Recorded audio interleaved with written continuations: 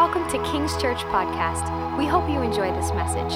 For more information about King's Church, visit kcnyc.org. Why don't you stand up with me? We're going to read the word together, as is our custom, not our customer, our custom here. And we're continuing with wisdom as we have been this whole year. And now we've made it to chapter 5, and we're going to read the first 6 verses together and going to plunge into them. Everybody with me. My son, be attentive to my wisdom. Incline your ear to my understanding, that you may keep discretion and your lips may guard knowledge. For the lips of a forbidden woman drip honey, and her speech is smoother than oil. But in the end, she is bitter as wormwood, sharp as a two-edged sword. Her feet go down to death. Her steps follow the path to Sheol. She does not ponder the path of life. Her ways wander, and she does not know it. That's it, 6. Right, good, perfect. Yep, it says 6 there. Lord, we just thank you for your word. God, we thank you that all Scripture is breathed, inspired by God, all of it, from front to back, A to Z, Alpha to Omega, God, for our edification, for our teaching, to raise us up in your way, God, so that we would live again in your flourishing and your promise through Christ Jesus our Lord. And everybody said amen. Give a neighbor a high five and grab a seat. Thank you, Andre. Can we give Andre a hand on the keys? He didn't even know he was playing this morning. He didn't know, and he did it anyways. Thank you, Andre, for being the man. All right. So happy belated Valentine's Day. We're going to talk about adultery. Yay! I'm like, we have this adultery message. Actually, the whole chapter 5 is about adultery. I'm like, yay, what a perfect Valentine's message. This is a perfect David Engelhart Valentine's message. So we've been walking through the Proverbs from September all the way through now. We've made it to chapter 5. And that word Proverbs, the root of that word means to answer a riddle or to overcome. And the more responsibility I get, the more, let's call it blessing. The more blessing I have, the more responsibility I have, the more riddles I have to solve, right? Mo money, mo problems. You know what I'm saying? And what does that mean? That means the more blessing that you get from God, the more he calls you to steward that blessing, right? And to be responsible with the gifts that he's given you, or else those gifts won't be, like, it's a funny kind of dynamic, because on the one side, we're always asking God for more blessing and more gifts and more stuff. And then he's like, here, I'm giving you this. I'd like you to steward it. And you're like, but that's the hard part. And God's like, I know. Right? And the whole book of Proverbs is about ruling and reigning with God and teaching us the ways, the puzzles to solve that are problems that we deal with or wrestle with or walk through life, so that we can then rule those issues and be able to steward God's blessing, his goodness, his flourishing, family, all of those kind of things, love, sexuality, all of these things are a blessing and a gift to God. And the Proverbs is about us walking through life and ruling these gifts that he's given us and being able to solve the problems or the riddles that come alongside of getting these kind of blessings. Does that make sense? And that's one of the reasons we've been talking about Proverbs. 2 Chronicles 7:11. Solomon says that all of the things in his heart for the house of the Lord and his own house came to pass. Every desire that he had for God's house and for his own personal house came to pass. And that was due in part to the blessing of God and to him walking in wisdom. That's why we've been going through wisdom. So here we are talking about adultery for the next 6 months. No, I hope we don't have to talk about it for 6 months. This is my notes. Happy Valentine's, adultery, ha ha ha, seriously though. That's actually what my notes say. Matthew 19, 4-6. Jesus answered, have you not read that from the beginning the Creator made them male and female, and said, for this reason a man will leave his father and mother and be united to his wife, and the two shall become one flesh. So they are no longer two, but they become one. Therefore, what God has joined together, let not man separate. Now, I want to talk to you on the front end about, we're going to hit some of the big issue points, but the primary issue is that when we come to Jesus, we partake in communion, we, in the same way, become one flesh with the Lord. Right? That's the whole point of participating in his broken body and shed blood, that we're a brand new creation in Christ Jesus. All of the old things have passed away. Behold, all things are new. Now I am joined and unified with the Lord. So this is going to be a little bit on actual adultery, because I'm going to say don't commit adultery. It's a really bad idea. But a lot of it's going to be on the picture of a believer walking in the commitment of relationship with God the Father and his Son Jesus through the Holy Spirit, and keeping Jesus in the primary spot in our life, and not letting any other relationship, sin, or seduction stand in the way. Because do we know seduction's a real thing? Right? We know Satan doesn't show up at our door and say, this way to hell, like with a giant sign and an arrow pointing to a fiery pit with people screaming, stabbing each other in the butts with pitchforks. Like, that's not how it works. It wouldn't be a compelling ask. Like, I don't want to go there. But if there is a direction that he wants you to go, and he leads that place with honey on the surrounding, like with beauty, with immediate gratification, with something that's intoxicating, it's a lot easier to fall down that path. And if you remember what we just read was the lips of the seductress are coated with honey. And that's the picture of sin being this immediate, seductive answer, immediate little brain high, immediate hit, stimulus, release of endorphin, that we're like, man, this is really good. I'm going to keep consuming because it feels good and right.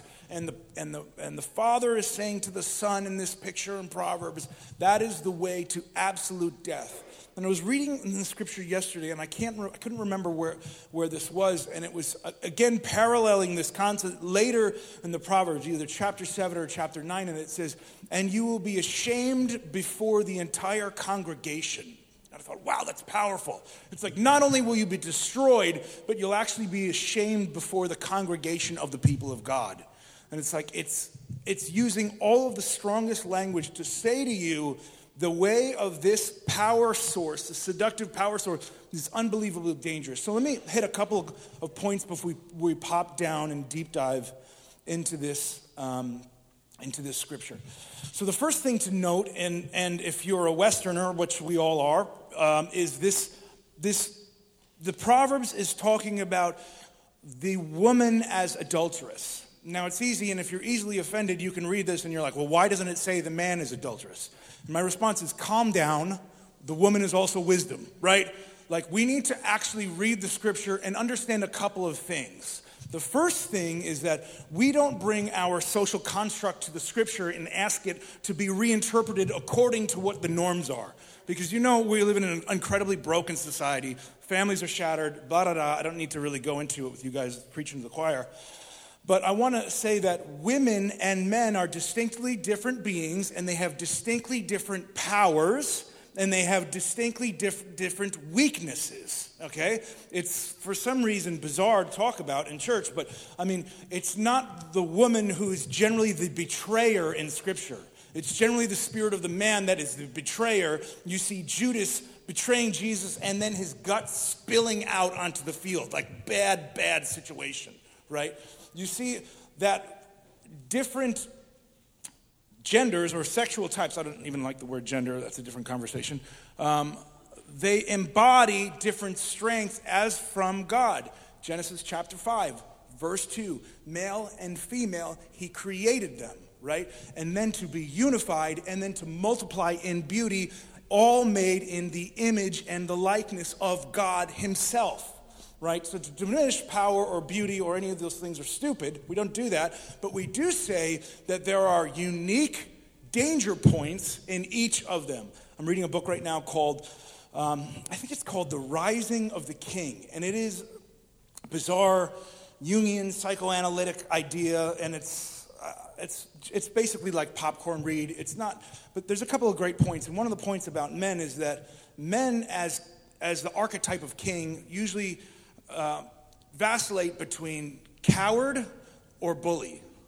And they're not supposed to be in either place. They're not supposed to be either bully, which is like a masochistic nature, or coward, which is a sadistic nature, but they're supposed to walk as warrior and protector and sacrificial lover. And we see that in the New Testament, right? Husbands, love your wives as Christ loved the church and laid himself down for her. That's the call. Not dominated or ruled or controlled with an iron fist, but literally laid himself down in sacrificial love. That's the picture that we're given. And here in the Proverbs, we're given this picture that the woman is analogous to this seductive spirit. Why is part of that? Part of that is because women actually have sexual power. It's an actual power. And this is a Jim Anderson, Bethany's Dad 101, is that men and women are stimulated in different ways. Men are primarily visually stimulated. Women are primarily relationally stimulated. Doesn't mean they're both not as well, right? But as far as primary drivers. And so when we're looking at Proverbs and God is saying to us, he's showing us this picture of somebody walking through life and he's saying, listen, you can't be seduced by the power of beauty. There's a seduction in the power of beauty itself. And ladies, you need to know that your beauty is a power. It's not invaluable. It's not nothing. Like, I don't know how many of you guys see advertisements, but it's not very many advertisements I see with the plumber's crack. You know what I mean? It's not that's beautiful or compelling. That's revolting. Makes me want to run. If there's a candy bar next to a butt crack, I'm never eating that candy bar ever, ever, ever, right? But if there's the beauty of woman next to it, it's compelling, it draws me to it, because beauty has actual power associated with it, right? And it's a gift from God to be cherished and consumed and enjoyed in the bounty of marriage, in the Garden of Eden. That's what it's for. And like all of the cheapening of the devil's tricks, he says, use it all right away, use it up, try it now, mouth of honey, and Proverbs says leads to destruction, right? Leads to our chaos. I have a bunch more stuff on that, but we got a long time on adultery here. We got chapters, so we'll just skip it. I just did want to say something. When we're talking about Scripture, we're kind of talking about a couple of things. One is the big, easy stuff, don't commit adultery. I don't want to have to say that too often. It's a no-brainer. But then there are analogies that are given in the Scripture. Like, for instance, we are all the bride of Christ, right? Men and women, we all together here are the bride of Christ. The treasure that is so majestic, so beautiful, so lovely that Jesus would strip himself of his divinity, live a life on earth, be brutally murdered at the cross for the prize that is the bride. I find that to be an unbelievable picture of femininity and the value and beauty and worth inherently involved therein. I'm just going to throw this out there. Like, a lot of the big churches, I keep seeing these conferences that are like, hear me roar, watch me dominate, look at me pull a trachea out of a man. And I'm like, I don't see that symbolism in the Scripture as the symbolism that's honorable. Frankly, by either sex, frankly. And we have to make sure that the Scripture is our driver. All Scripture is inspired by God for the edification of us to be raised in righteousness. Amen? You know, Jesus actually says, Jesus is the person in the New Testament that calls the Scripture, the Old Testament, the Word of God. Like, that's not something that we came up with in the Council of Nicaea or some other kind of council of old dead guys. It's Jesus himself that says of the Scripture, this is God's Word given to you for direction, for edification, for comfort, for encouragement. Amen? Okay, so let's just jump into this. Let's jump into this picture, which is where I want to go, which is where God has me, is the picture of sin as seduction. God has called me into this relationship to be him first, right? That everything else, every other priority in my life is subjugated to me loving him, obeying him, living for him, believing in him, pursuing him as the primary directive of my life. And sin is seductive. And last week, let's read this 5:3. I'm going to read the Passion Translation version of this because I like it. And they translate a couple of words in a really interesting way. 5:3. Remember this, the lips of a seductress seem sweet like honey, and her words seem like music in your ears, but I promise you, in the end, you will be left with a bitter conscience. Doesn't that sound like the Garden of Eden to you? Like that the conscience, the internal navigation system was actually corrupted by pursuing this sin thing that God said not to. Verse 5, but she will ruin your life, drag you down to death, and lead you straight to hell. She has prevented many from considering the paths of life. Yes, she will take you with her where you don't want to go, sliding down a slippery road and not even realizing where the two of you will end up. 5:3, sin is seductive. So we were talking a couple weeks ago about the book of Song of Solomon. And in Song of Solomon, chapter 2, verse 15, it says, the bridegroom, the lady is saying to the groom, bride is saying to the bridegroom, go after the little foxes that are in our garden right now because they're destroying the vine, the vineyard. We were talking about how often in our relationship with God, like we have these little things in our life that want to tear at the fruit of joy and peace and fullness and gladness with God. And so many of us as Christians walk around in this relationship with God where we're trying our best to be obedient, we're trying to rely on Jesus, but when there are foxes in our garden, it steals the fruit from the vine, and the fruit is representative of wine, of joy, of bounty, of pleasure, of all of these good things that are supposed to come and be a part of the Christian life. But when there are foxes in the vineyard, it can steal. And we talked about foxes are these little tiny innocuous creatures that are crafty and wise, and they steal the promise, they steal the fruit from us. And I said, doesn't that sound like the Garden of Eden, where you have a snake and who's a small, crafty, innocuous creature that says things to steal the fruit that they're supposed to live in, and by fruit I mean the bounty of the garden, and give them something else that poisons and destroys them. And I want to read this to you out of Genesis chapter 3, verses 4 through 7. And this is the snake. He's talking to Eve here, and he says, you will not certainly die, the serpent said to the woman, for God knows that when you eat from it, your eyes will be opened. So I want to show, this is a really cool picture. You will be like God, knowing good from evil. So there's three things he said are going to happen to Eve. Really great things. First of all, her physical body, her flesh will change. Her eyes will be opened up in a way that they've never experienced before. Second, you will be like God. So your image is way cooler than the pathetic image you have right now. You're now looking like God. Isn't that amazing? Third, you will actually be empowered to know the difference between good and evil. These are three primary seductive natures of sin. I'm going to read it in the book of James so you'll track with me. It says this in chapter 2, do not love the world or anything in the world. If anyone loves the world, the love of the Father is not in him. For all that is in the world are the desires of the flesh, 1, the desires of the eyes, 2, and the pride of life. James is saying there's three primary seductive elements in sin. It's almost like there's three primary baits that it tries to pull you out of this covenantal relationship that is supposed to be full of fruit and bounty and life. And these are the three things. And what's amazing is Jesus is tempted with the exact same three things in his temptation.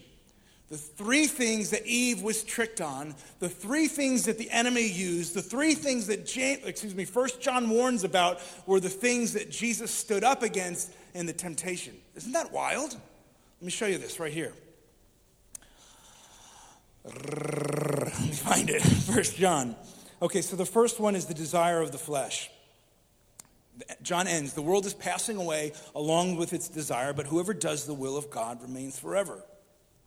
In Matthew chapter 4, then Jesus was led by the Spirit into the wilderness to be tempted by the devil. After fasting for 40 days and 40 nights, he was hungry, and the tempter came to him and said, if you are the Son of God, tell these stones to become bread. And Jesus answered, It is written, man shall not live on bread alone, but every word that comes from the mouth of God.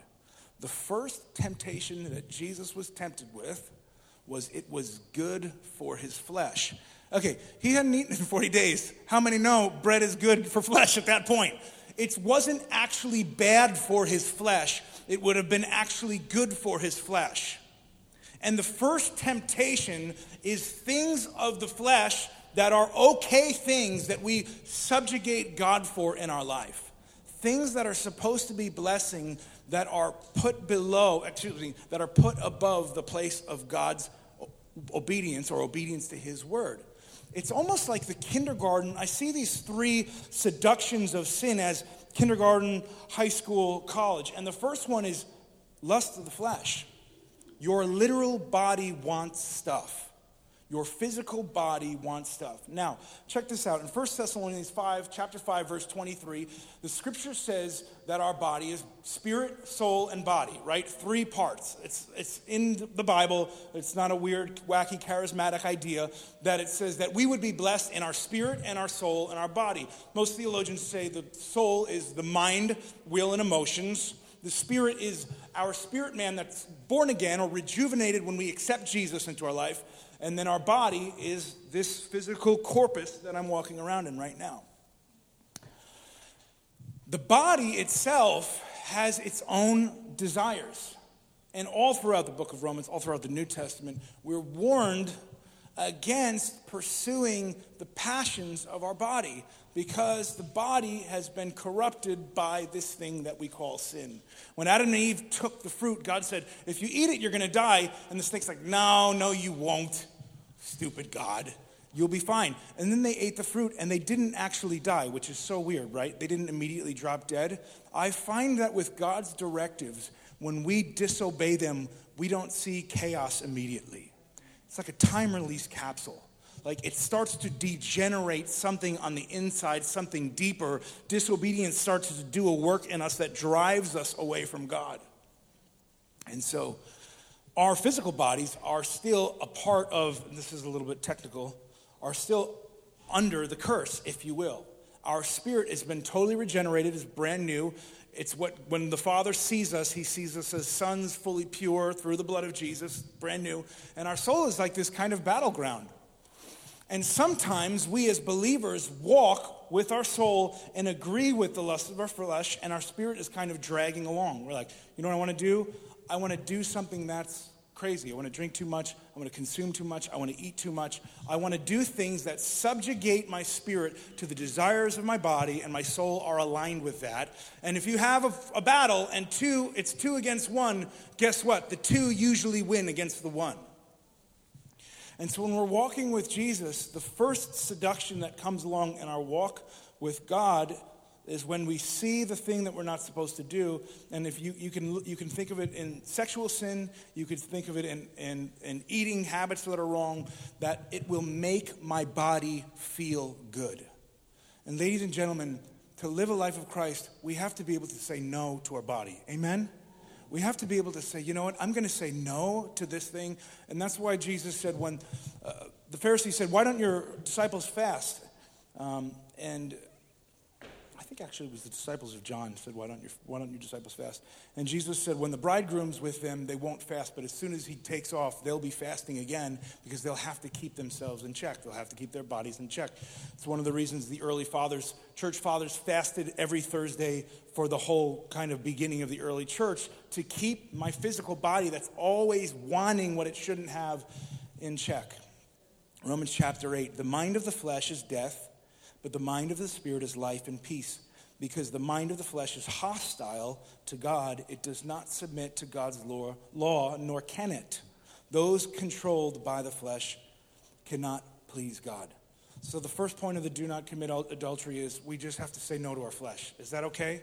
Like we have a culture that says say yes to your flesh at all times, in all ways, standing on your head, in the bus. Every place you possibly can say yes to your flesh, say yes to it. And God's way is to say no to it. Like it's a blessing if you control it.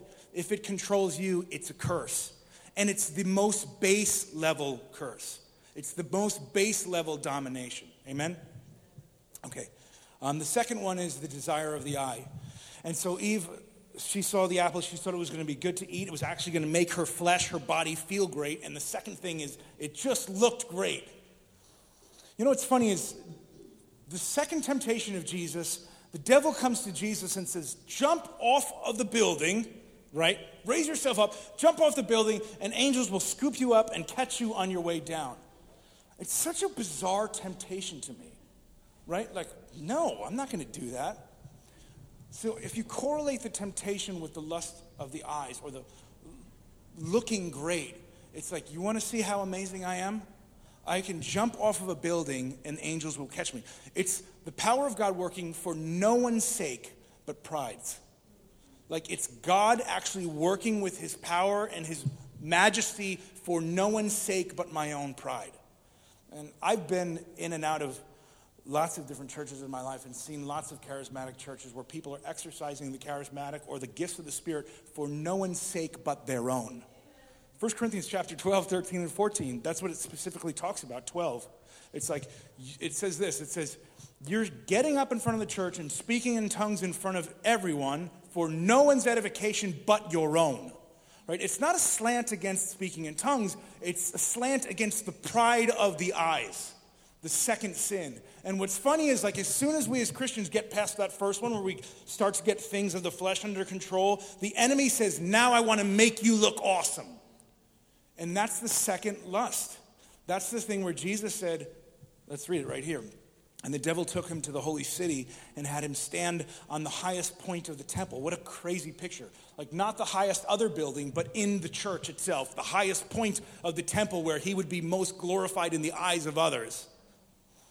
And it says, if you're the Son of God, throw yourself down, for it's written, he will command his angels concerning you, and they will lift you up. And Jesus said, it is written, do not put the Lord your God to the test. I find that oftentimes, pride is about all eyes on me.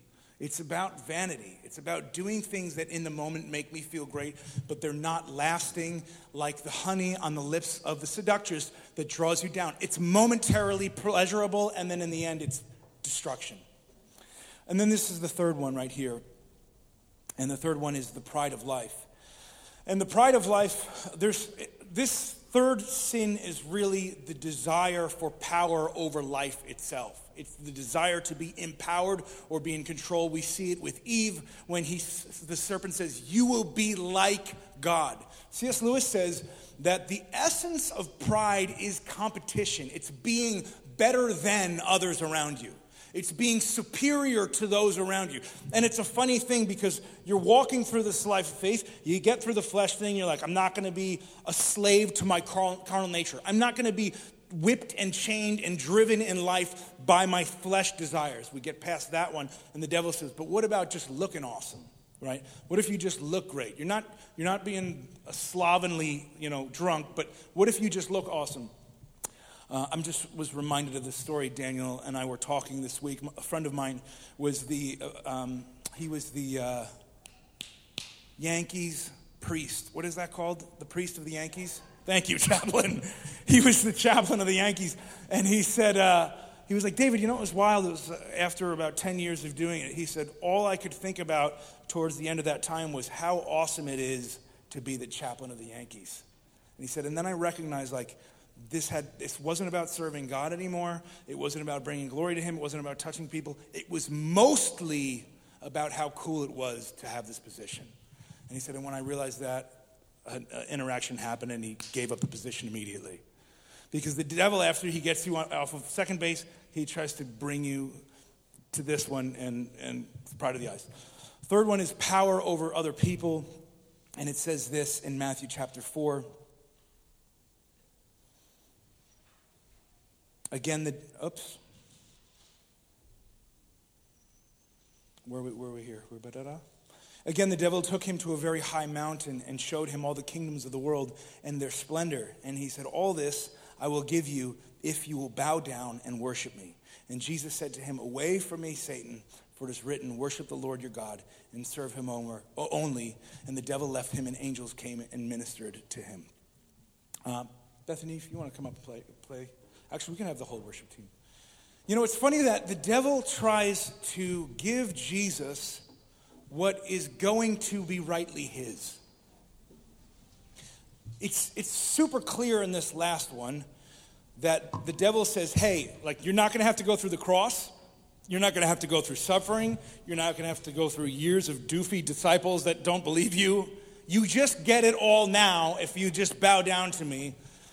And all of these things along the way are blessings that the Lord wants us to walk in. But the way of sin is seduction to get them before our time and outside of God's goodness, character, and nature.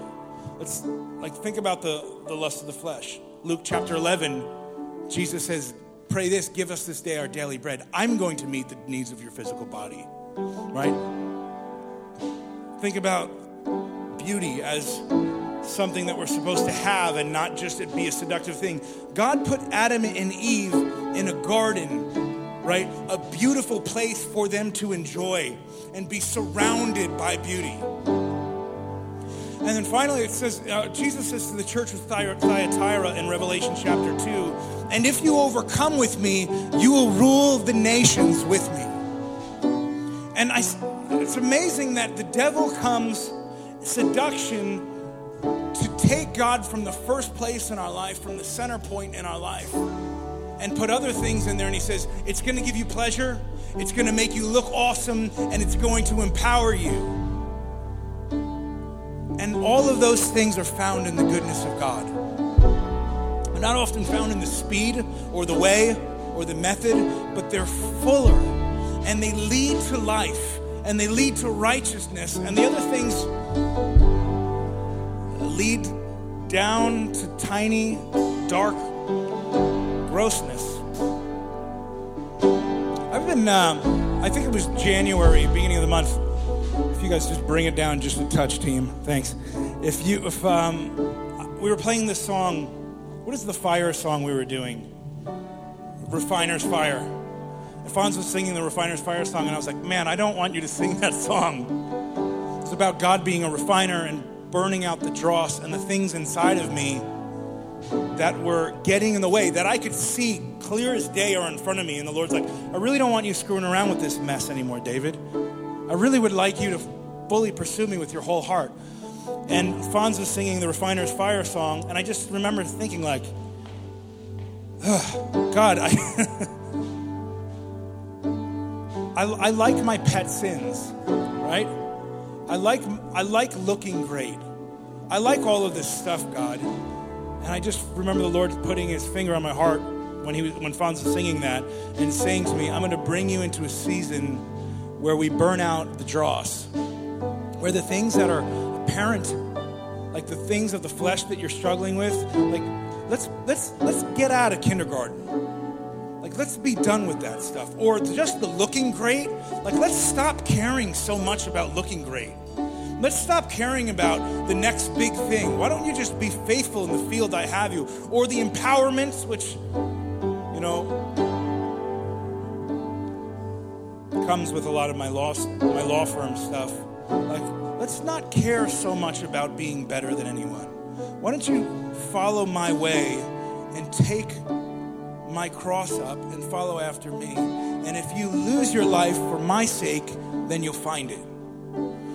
And so I want to just invite you as a church with me, all of us really, to say, Jesus, can you put your finger on my heart to those places inside of me that I can just, the things that are in the way, they're seductive, they're pride of the flesh, they're the love of this, the vanity, there's my desire for power or security or safety or just to be better than. And Jesus, can your kingdom be above all of that? And can I actually walk through this life and ask myself the questions, is this serving my pride? Is this serving my flesh, or is it serving Jesus? And that I can seek first his kingdom, and that all of these things will follow after. Amen? Just stand up with me. Lord, we thank you for your goodness. We thank you for the bounty of your beauty that you've prepared for us. And God, I ask in Jesus' name that you would do a work on the inside of us, Lord, that you would refine us, that you would purify us, God, that you would burn out the dross, God, that we would be reflective of your image on this earth, Father. That it wouldn't be my image that I'd be concerned with, God, the seduction of power or the seduction of fame, but it would be your image that reflects when people look at me. They see not David, but they see Jesus, God. They see not another lawyer, but they see the Son of God. They see your goodness, your meekness, your humility, your love flowing through me.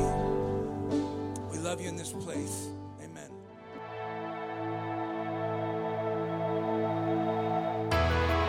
Thank you for listening to our podcast. We really believe that God wants you to know him in a personal and tangible way. If there's any way we can assist your journey, please reach out to kcnyc.org.